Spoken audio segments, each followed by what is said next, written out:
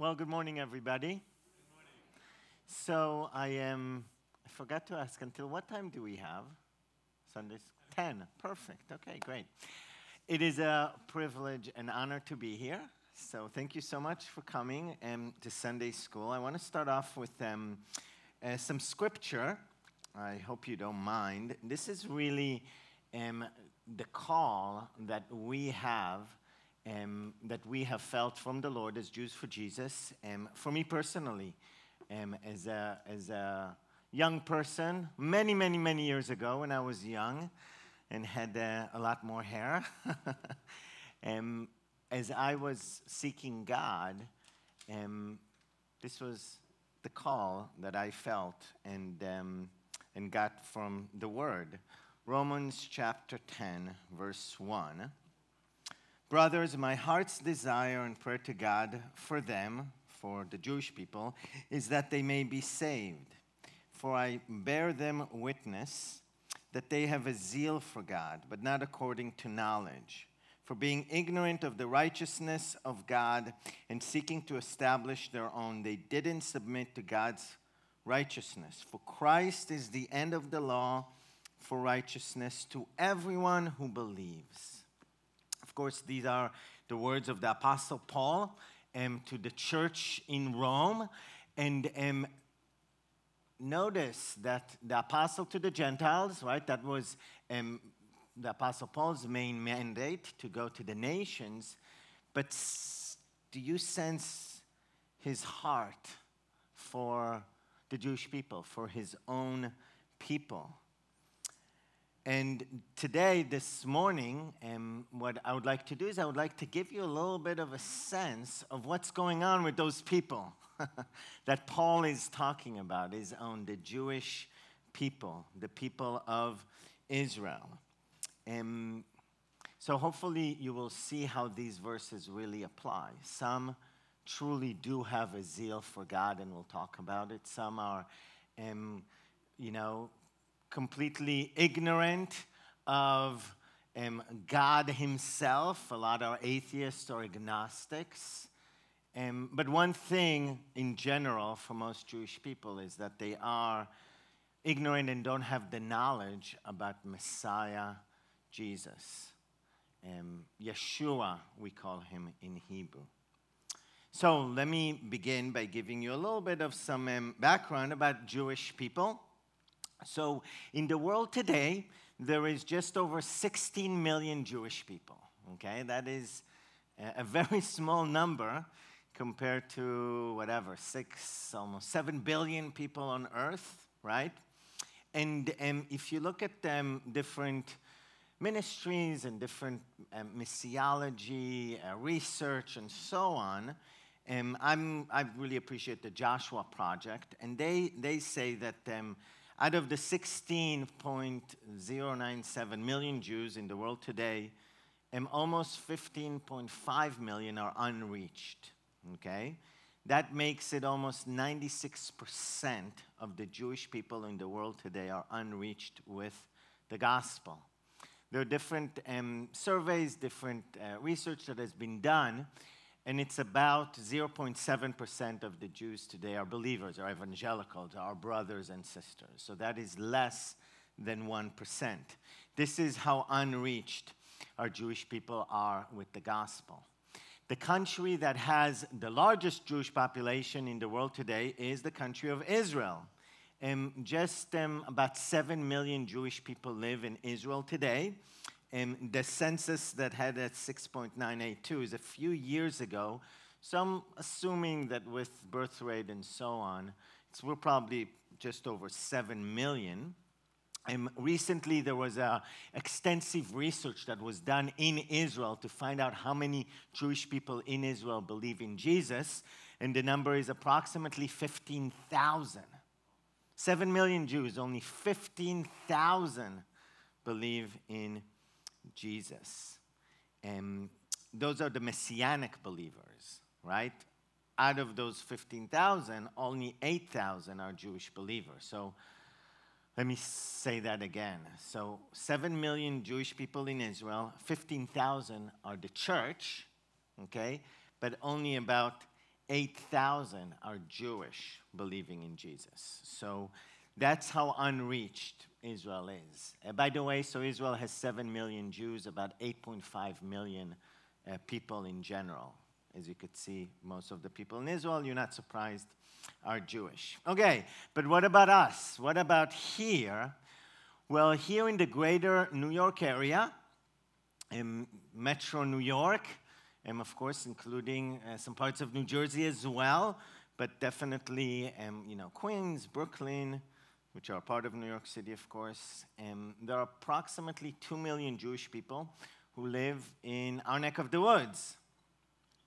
And if you look at Global Gates is a ministry that's focused on reaching the unreached and doing a lot of research into it.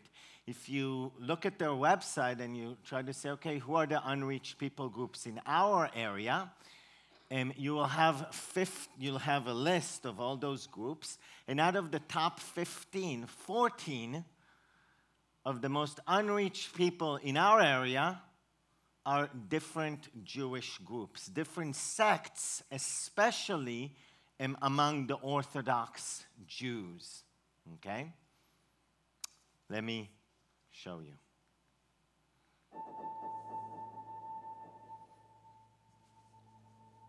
They live in many major cities around the globe, but remain one of the most unreached people groups in the world. Haredim, ultra-Orthodox Jews.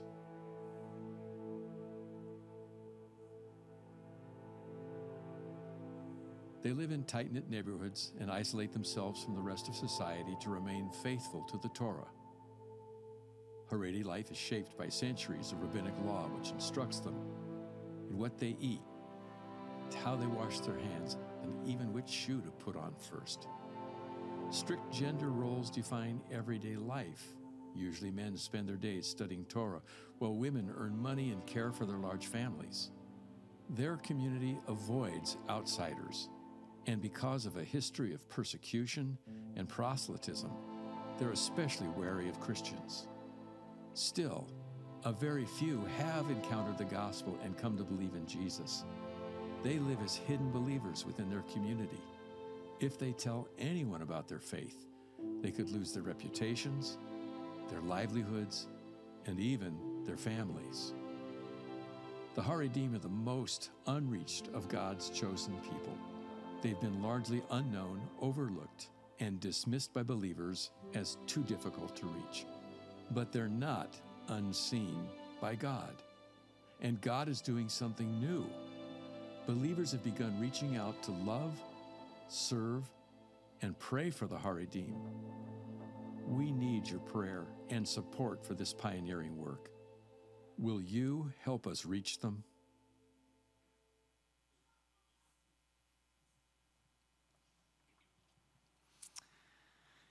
They are the ones that Paul is talking about in Romans chapter 10, verse 2. For I bear them witness that they have a zeal for God, but not according to knowledge. They have an incredible zeal for God, but unfortunately that has all been twisted. And as the video explained, they are all about following the law. And the law today is a lot of what the rabbis interpret for them as the law. It's not scriptural. You know, they have external books that really dictate their life and what they're doing. And they are the most unreached, the most unengaged urban people on the face of the earth today. So if you look at any city, any big city, and you ask who are the most unreached, unengaged people group, if that city has an ultra-Orthodox Jewish community, like New York City, they would be the most unreached and unengaged. So when you look at that list in Global Gates that I mentioned to you, it's all different sects of Haredim, of ultra-Orthodox Jews. And frankly, I've been involved in Jewish ministry for 23, 24 years. We have the Jews for Jesus, not the only Jewish ministry that seeks to reach Jewish people with the gospel. And I served in Israel. I've led outreaches here in New York City. You get it that I got some experience in Jewish evangelism, right? I want to be honest with you. We are completely failing in reaching the Orthodox Jews. You know, it seems to be an impossible task, which is why I'm so privileged to be here.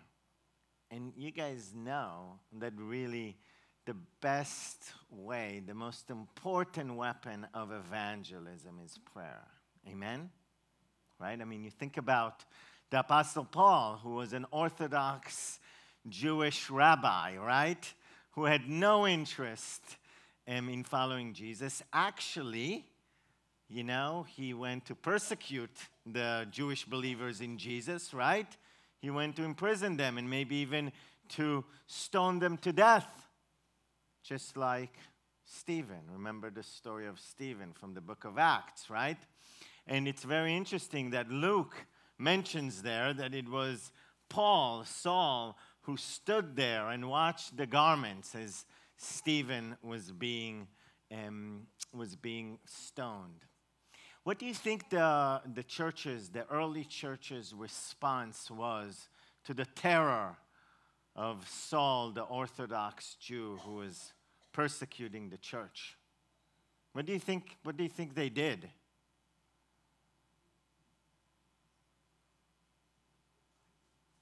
Come on. It starts with P, right? Prayer, right? Don't you think? Of course they were praying. They were probably interceding for this guy. And we know the story, right? We all know how miraculously Paul came to faith. It wasn't through amazing apologetics. He didn't go online and hear the silver bullet, argument. How to interpret Isaiah 53 or Psalm 22 or whatever, right? It wasn't any of that. It was Lord Messiah, Jesus Christ, revealing himself to him. And I think that the prayer of God's people was key in all of that as well. And that's what we're calling on our brothers and sisters. Would you please partner with us in praying for this most unreached, this most unengaged Jewish people, the Orthodox Jews? If you take out your phones, please do that. Come on, take it out. There's a QR code right there that will lead you to download a prayer booklet, prayer journey to pray for the ultra-Orthodox, the Haredim. It will also give you a lot more information about this community. It's a complex community. You know, they've got different sects within the Haredim, the ultra-Orthodox.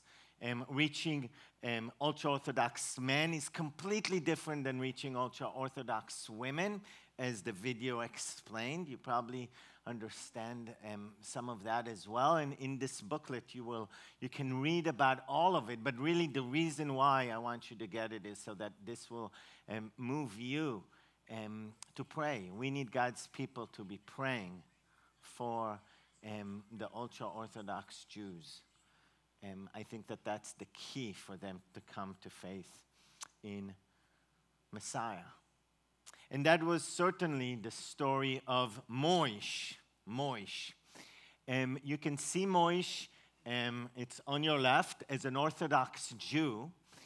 And you can see Moish today, and you wonder, wow, what happened there? Well, Moish was raised in between Brooklyn and Bnei Brak. Bnei Brak is a city in Israel, the most ultra-Orthodox city in the world. Pretty much the whole city is just outside of Tel Aviv. It's a suburb, but pretty much the whole city is just ultra-Orthodox. And Moish was raised in a home. His father and his grandfather and his great-grandfather, they were all rabbis.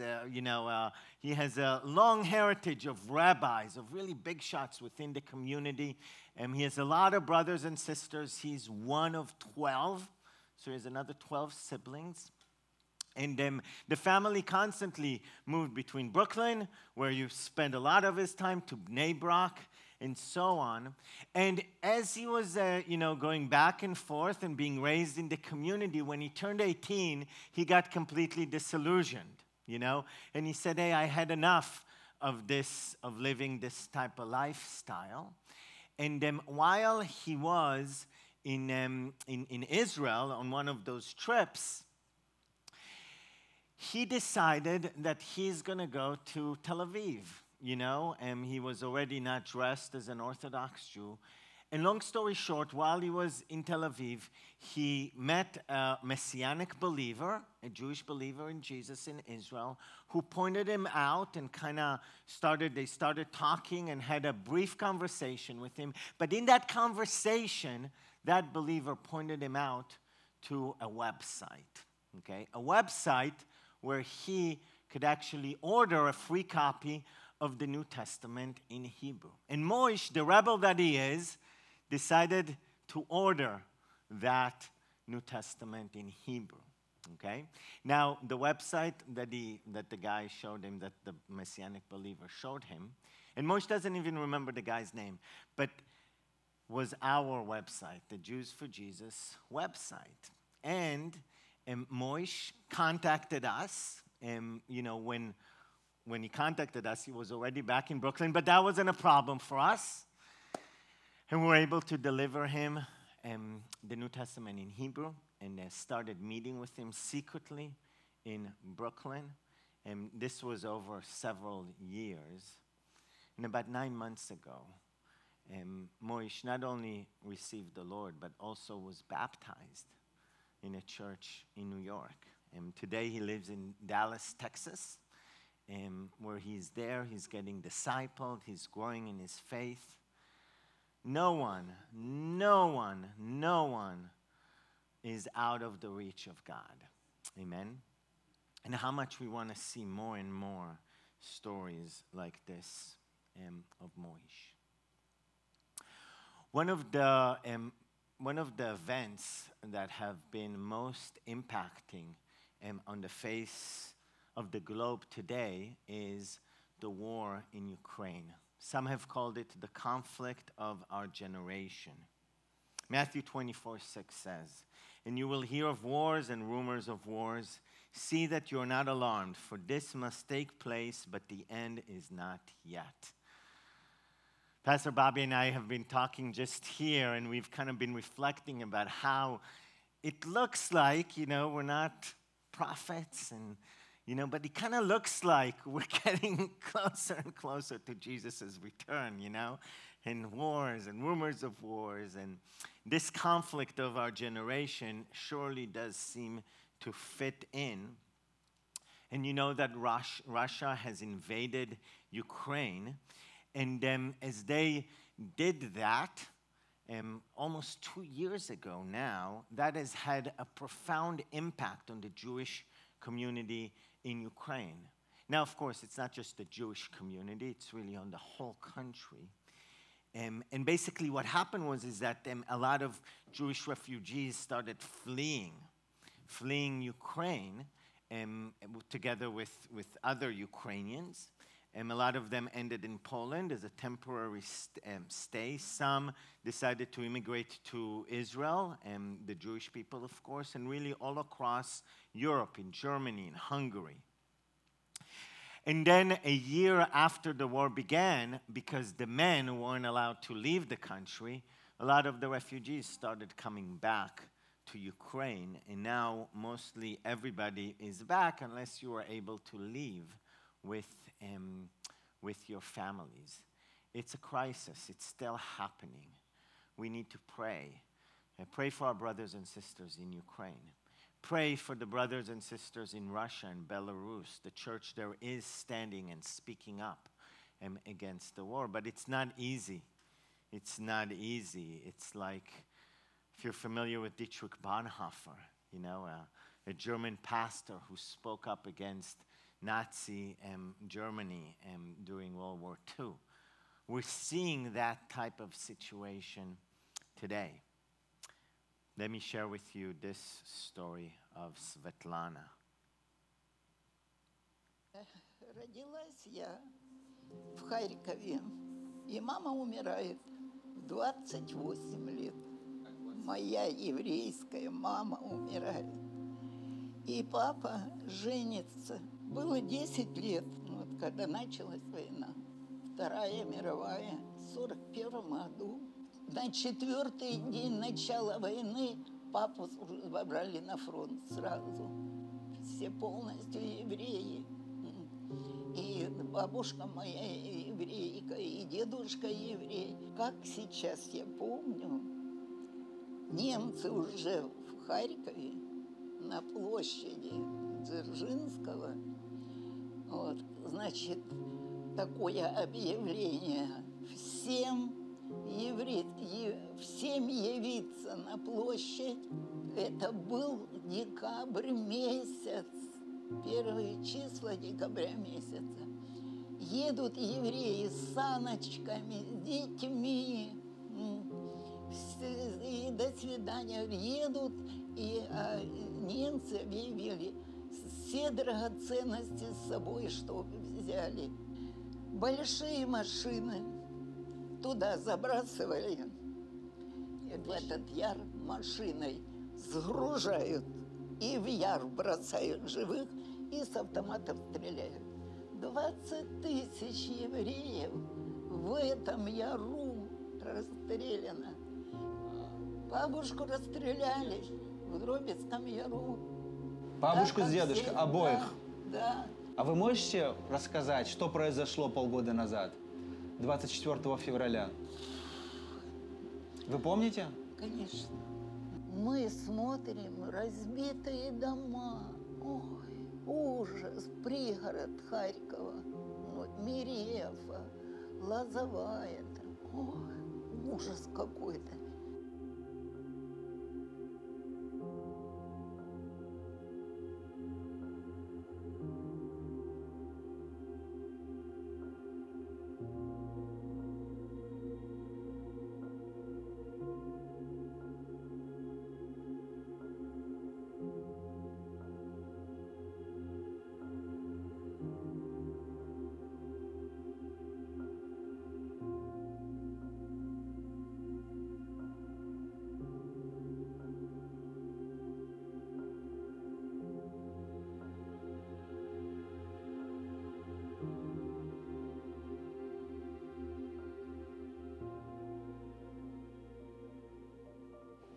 Скажите, как Бог вас вел? Что вы чувствуете? Как вы себя чувствуете? Я вам должна сказать, во-первых, словами выразить очень сложно. Душевные чувства, они такие трогательные, если можно так выразиться. И я обращаюсь к Иисусу. Вот я не могу, а ложусь я спать и говорю: Иисус родной, спасибо тебе за сегодняшний день, что ты мне дал его хорошо провести. Вот в этом я чувствую какую-то поддержку. И мне кажется, что он меня слышит.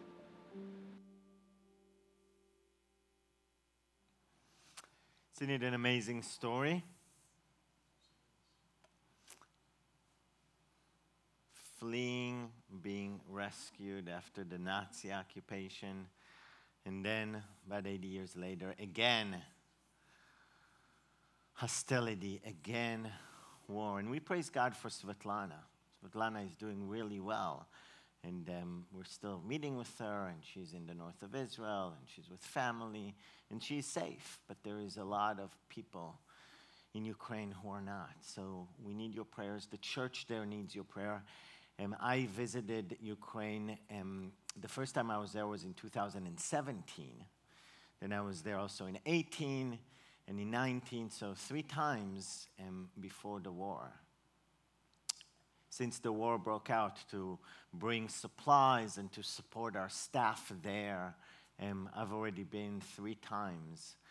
And every time I go, the situation there is worse and worse and worse. It's, I'm not exaggerating when I'm saying it's a third world country now. You know, roads are destroyed, infrastructure is badly damaged. We need to pray for the church in Ukraine. And we need to continue to pray for the church in Russia and Belarus to stand up and to speak loudly against this evil, you know. So let's remember to pray for them and continue to pray for Svetlana and for others. We have a lot of ministry that we're doing in Ukraine with our staff there, caring, loving, serving, bringing in food packages as much as we can, bringing in supplies and helping the people there. Last winter, we were able to provide heating units for families in Ukraine. You know, the winter there, you could imagine. And because of, damaged infrastructure and not being able to have gas and electricity, so we got them some, wood-burning ovens, stoves to kind of heat up the house as well. And we're expecting the same need happening this winter as well, as you know that it's approaching. So we'd appreciate your prayers. And thank you so much for your continued partnership, because without your prayers and your support, this story of Svetlana would not have happened. So praise God for that. Lastly, but not least, for sure, I want to talk to you a little bit about Israel.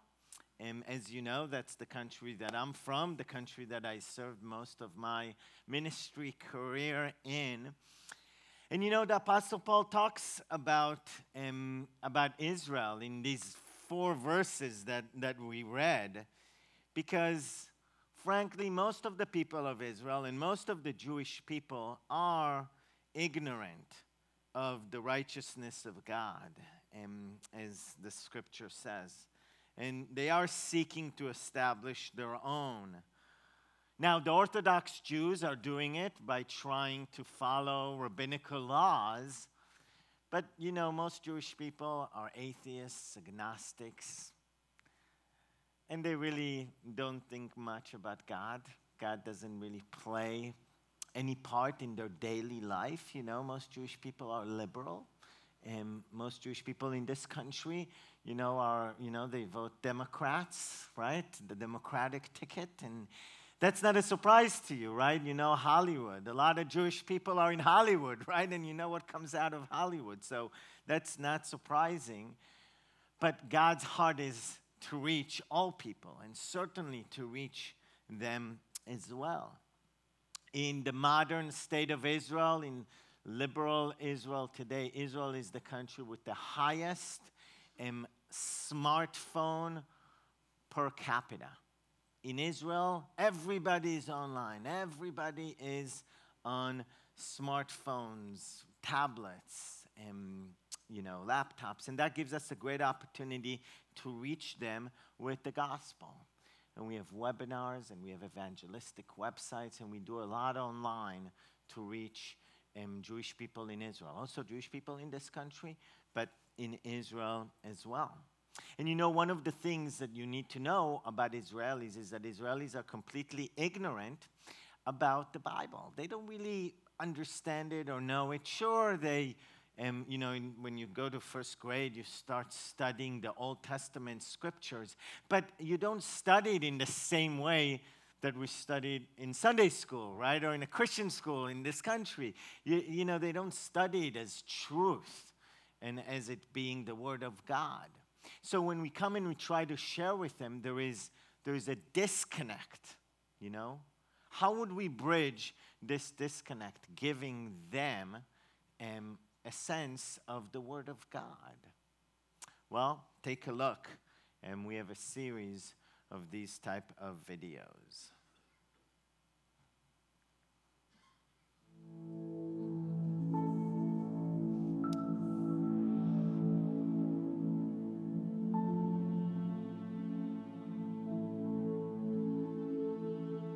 השמיים מספרים כבוד אל, ומעשה ידיו מגיד הרקיע. אלוהים מתגלה בטבע ובשפה הכתובה. תורתו מתוקה מדבש, אמר המשורר. ולחשוב שהתנ"ך נכתב בידי אדם? זה הרי מתכון לתוהו ובוהו.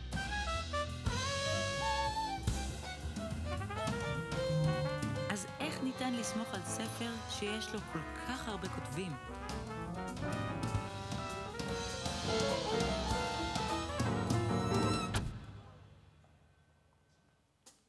נדמה כאילו יד נעלמה פעלה בהיסטוריה, והשתמשה בנביאים ובשליחים כמו בכלים, כדי להעביר מסר לעולם. חוט מקשר עובר מבראשית לכל אורך הכתובים, ומגלה את טביעת האצבע של אלוהים. יש חוקרים שהטילו ספק שהתנ"ך נשמר בצורה מהימנה לאורך תקופה כה ארוכה. אמנם, מעט מאוד יצירות נשתמרו בשלמותן לאורך ההיסטוריה, אך כשנמצאו מגילות קומראן, המסקנה הייתה ברורה.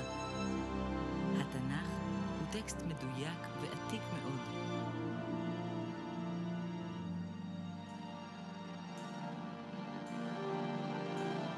לא צריך להיות נביא כדי לקרוא ולהבין את דבר אלוהים. גם לא צריך להיות מוזיקאי כדי להאזין למוזיקה וליהנות ממנה. התנ"ך נגיש לחוקר המיומן וגם לקורא המזדמן. משורר התהילים אמר, תורת אדוני תמימה ומשיבת נפש, משמחת לב ומאירת עיניים. אלוהים פעל באמצעות רוחו כמנצח על הכתיבה, ויצר את ספר הספרים. זוהי יצירת המופת של אלוהים לבני אדם.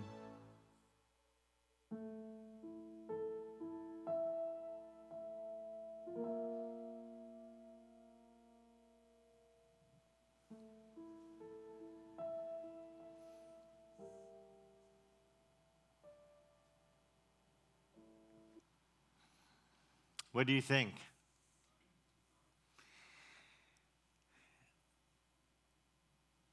This video, this animation video, really speaks to the core of an issue that we have, that we disagree with, especially with the rabbis and the Orthodox Jews. And this issue is so ingrained within Israeli society that most Israelis, even though they're atheists or whatever, and don't believe in God and are agnostics, have that in their core. And they may not even think of it. And the issue is that the rabbis teach that the Bible, the Old Testament, wasn't written for everybody. You can't and you shouldn't just take it, read it, and interpret it for yourself. They say that it's only for the rabbis to teach from. Only the rabbis can explain to you the Torah, the first 5 books of Moses, or the Psalms, or the prophets, right? And they even say that a rabbi today can't even do it, but you need to go and first read and understand what the rabbis of old said, right? That's why when Jesus goes and when he speaks and teaches in the temple, so many times the rabbis of the day, right, the Pharisees, the Sadducees, they say to him, hey, you're speaking with one that has such authority, because that's not the way that rabbis and Orthodox Jews speak. They always talk about, oh, this rabbi says this and this rabbi says that, But we know that the Word of God would never turn void, and we've had many testimonies of Israelis who have seen this video and have said, wow, I want to read the Bible. I want to read it for myself. And when that happens for us, that's that's the best we can hope for. Read the Bible, great. We trust God will reveal himself to you. So we praise God for it. This video, this particular video, we have a whole series of it, in Hebrew on our website that we advertise, Google ads, whatever. But this particular video was actually chosen to compete in the Israeli short animation competition for short animations and also long, but this was in the category for short animation. And praise God, it won first place. So we praise God for it. We didn't expect it. We didn't, put it forward. But once they contacted us and said, hey, you should, of course, we applied. And the animator and the producer of the video from our staff were able to attend there and give also a gospel testimony as they were presented the prize. So it's not exactly the Oscars, but we were really excited about it. I hope you will come to the service. In the service, I'm going to share with you a little bit more about Israel and about what God is doing in Israel, especially in helping us reach the marginalized in societies, those that are trafficked and homeless and addicts. So I hope you'll come and be with us there. Before I open it up for any questions that you may have, I want to tell you a few things. I've got a table in the back that has all free resources on it. And I have this pamphlet that says how to share Jesus with your Jewish friends. Let me ask you a question. How many of you here know somebody who's Jewish?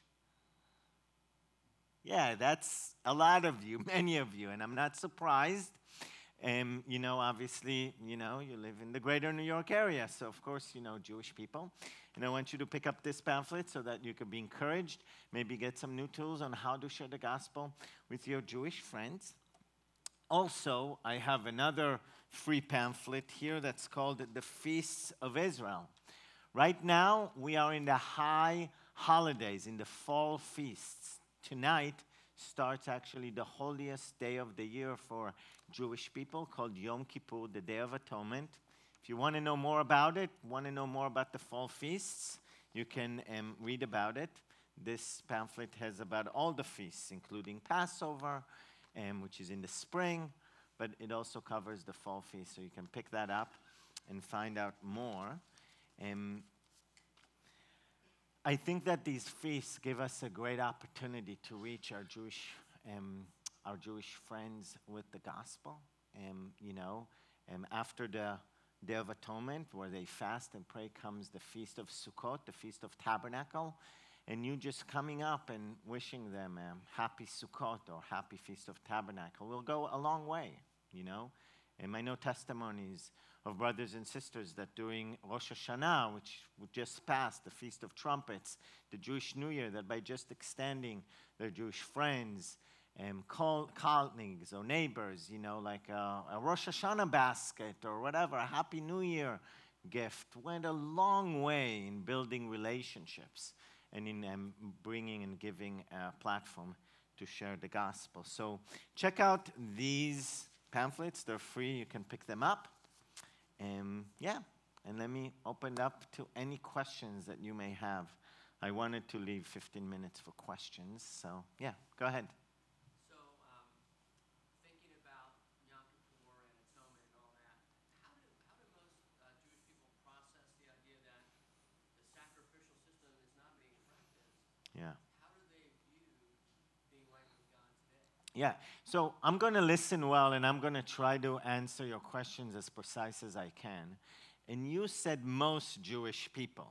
So because most Jewish people are atheists or agnostics, like my mom, they may fast, but it's just a tradition. They don't really believe that they need atonement or that they're sinners.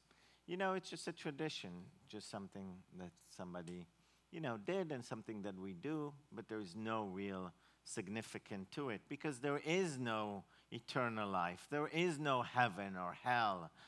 What happens to us when we die? We just die. We, go back to dust, whatever. It doesn't really matter. That's most Jewish people. I think you were probably meaning more the Orthodox Jews, which make only maybe 10% of world Jewry. And the Orthodox Jews definitely believe in atonement. And the thing that's very special to them about the Day of Atonement is that if you read in the Bible, in Leviticus and in Deuteronomy, and about that day, and in Numbers, about that specific special day, you get there the sense that during that day, Israel got a corporate atonement. You know, we don't really think about it because for us it's all about the personal atonement that we get that's only available through Messiah, Yeshua, right? Jesus Christ, who came, died for our sins, rose on the third day. Only by faith we're saved, right? So, but when they read Leviticus and Numbers and Deuteronomy, it talks about this corporate atonement that's available on this one day, you know?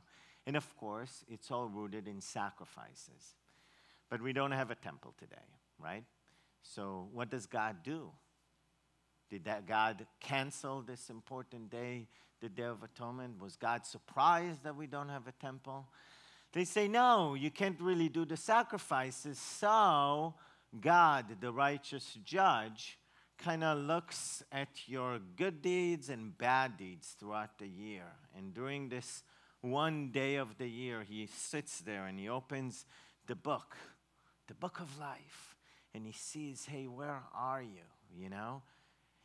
And just to be sure that you have enough good deeds, hey, if on that one day, if you will just fast and pray and afflict your soul, you know, as the descriptions about the Day of Atonement talk about, maybe you will have enough good deeds to be written in the book of life. Some Orthodox Jews, some sects, say, no, you need blood. You must have blood. So actually, if today, if you could leave and escape church real quickly and go to Brooklyn, in some neighborhoods and in some places, you're going to find Orthodox Jews who take chickens and they butcher them, and then they actually kind of swing them around so blood flies, and that's their blood atonement, just to make sure that we have something that will tilt the scale, and so God would write us for this year in the book of life. But the sad reality is that if you go and ask Orthodox Jews at the end of this day, if they know that they were written and that they have eternal life, most would admittedly say, no, I don't really know, you know. I have a Day of Atonement coming next year, you know. So I don't know if that answers your question. A lot of mysticism in there, a lot of, oh, you know, God looking at our deeds. It's definitely a religion of deeds, you know. Not much grace in Judaism. Yes, ma'am.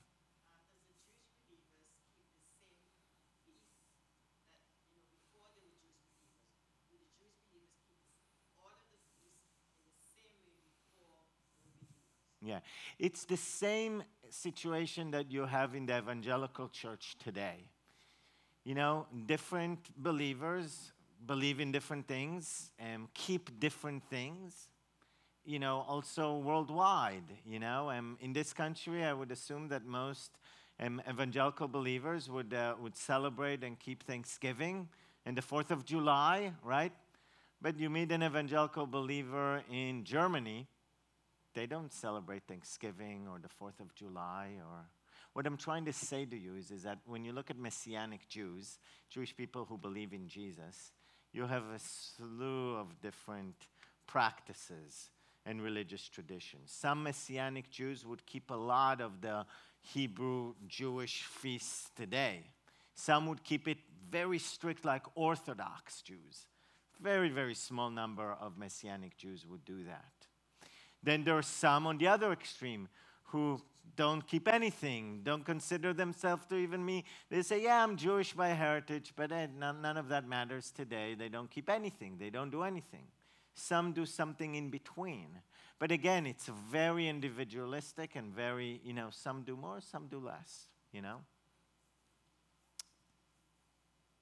Yes?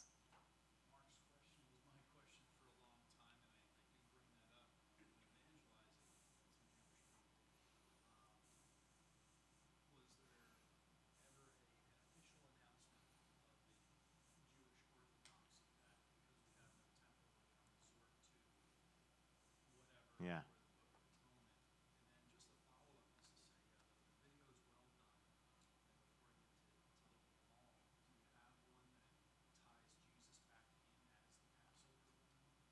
Yeah, so let me start with the first question. Hopefully I won't forget the second one, but you'll help me. Yeah. So the first question was about, was there an official announcement? Okay, now the temple is destroyed, And what do we do now without the temple? And these are the rules and regulations. Correct? That's the question? Yes. And the answer is that yes, there was. Okay? And that time, and that came very shortly after the second temple was destroyed. Okay? In 70 AD, the temple was destroyed, and the rabbis gathered together. Just like we have different church councils, right? There are also rabbinical councils. And this was the Council of Yavne, where rabbis gathered in the city of Yavne in Israel, and they said, what do we do now that there is no temple? And that's where they came up with some of these rules and traditions. And as rules and traditions happen, you know, they evolve throughout the years. But that's when they started dealing, what do we do now without temple? This council, their biggest ruling was to change the focus of Judaism. Up until that time, the focal point of Judaism and of Jewish law coming to all the Jews that were dispersed all throughout the Roman world and so on, was all centered in the temple. And what they decided, hey, we're going to move that to the local synagogues that are all across the world, you know. 70 AD. That's when the Council of Yavne met, okay? So that was first question. Second question was, do we have a video that connects Passover, the Passover lamb, to Yeshua and whatever? So this project of these animated videos is fairly new. I think we have about 6 or 7 videos that are out there. We're working on one for Passover to connect it, but we're not there yet. You know, these videos, as you can see, are very high quality. You know, the script is very sharp. 2 minutes, because as you know, the attention span of, you know, most seculars today, you know, you have to, you know, so you get it. So, yeah, we're working on it, but I don't think we have one out yet. Yep.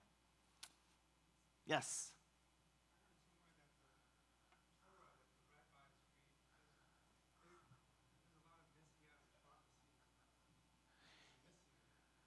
You heard that the Torah that the rabbis read has in it a lot of messianic prophecies that are missing. Yeah. So, first of all, Torah refers to the first 5 books of Moses, right? That's the Torah. What the rabbis read is exactly what you have in your Bible. The first 5 books of your Bible, of first 5 books of Moses, is the Torah. And in it, there is a lot of messianic prophecies. Absolutely.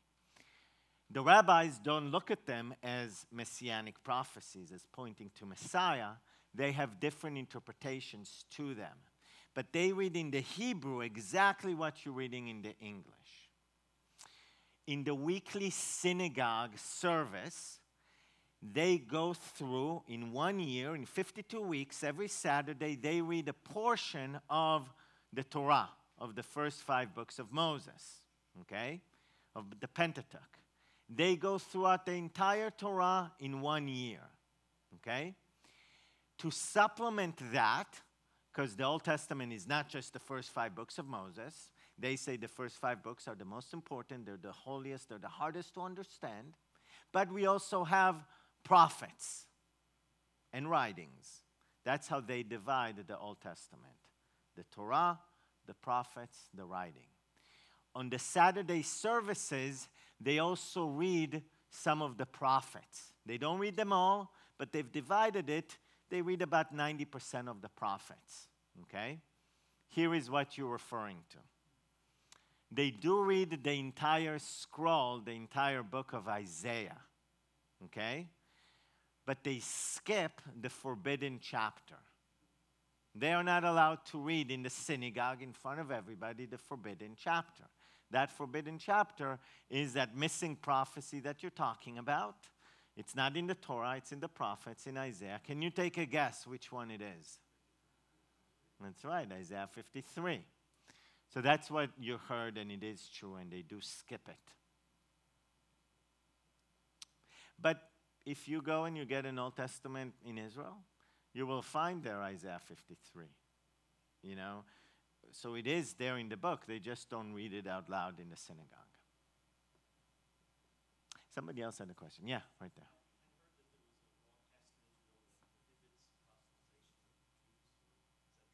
Thank you so much. You heard that there was a law that was passed in Israel that forbids Jewish evangelism, proselytization of Jews.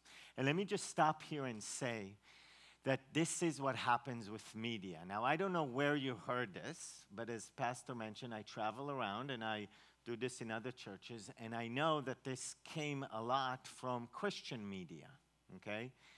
And I don't want to judge anybody, but the truth is that sometimes Christian media is the same as general media.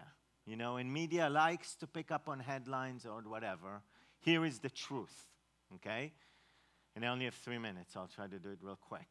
Because the problem is that you understand U.S. political systems because you live here. You know capitalism. You understand how this government works. Or maybe how dysfunction it is, right? You get that as well. Well, Israel has its own system, and it's different, okay? It's not capitalist. It's a socialist country. It's a multi-party parliamentary system. It's not like England, where it's a parliamentary system where you have 2 or maybe 3 parties. In Israel, in the current parliament with 120 seats, you have almost 20 different parties, okay? Every election, and elections in Israel happen very often. They don't happen every 4 years like they're supposed to because the coalition breaks down and you go to election. And for the past, I think, 3, 4, 5 years, we've had like 6 elections, okay, where we elect a new parliament, right? The Orthodox Jewish parties in Israel, there is no separation between church and state or religion and state. So the Orthodox Jews have their own parties, and they try to come and become a part of the parliament, right? Part of what they always promise their constituents is that they are going to pass a law, a legislation that's going to forbid witnessing to Jewish people, proselytization of Jews. They have had that law for the past, 30, 40, 50 years, okay? Every time they do it. Every time when we elect a new parliament, they bring it up and they say, this is a law that we want to discuss. It never makes it to the parliament floor. Why? Because Israel is a democracy. Because Israel has freedom of speech, freedom of religion. Same thing happened this time around. The question is, why did you hear about it? The reason why you heard about it is because of all the social unrest in Israel, because of the judicial reform that Prime Minister Netanyahu is trying to pass, because Israelis are going to the streets, because right now our government is the most extreme, ultra-Orthodox government that we've ever had in the history of Israel. That's why the media picked up on it, but it never made it anywhere, okay? So we still have the same rights in Israel as we did a year ago, 5 years ago, 10 years ago. Wow, that was a long answer. I apologize. Thank you guys so much. I'm around. Be glad to get any, if you have any more questions or whatever. Also, my email was on that first slide. I'll go back to it, and you can always just email me, and I'll be glad to, answer any questions that you may have. Here it is. Thank you.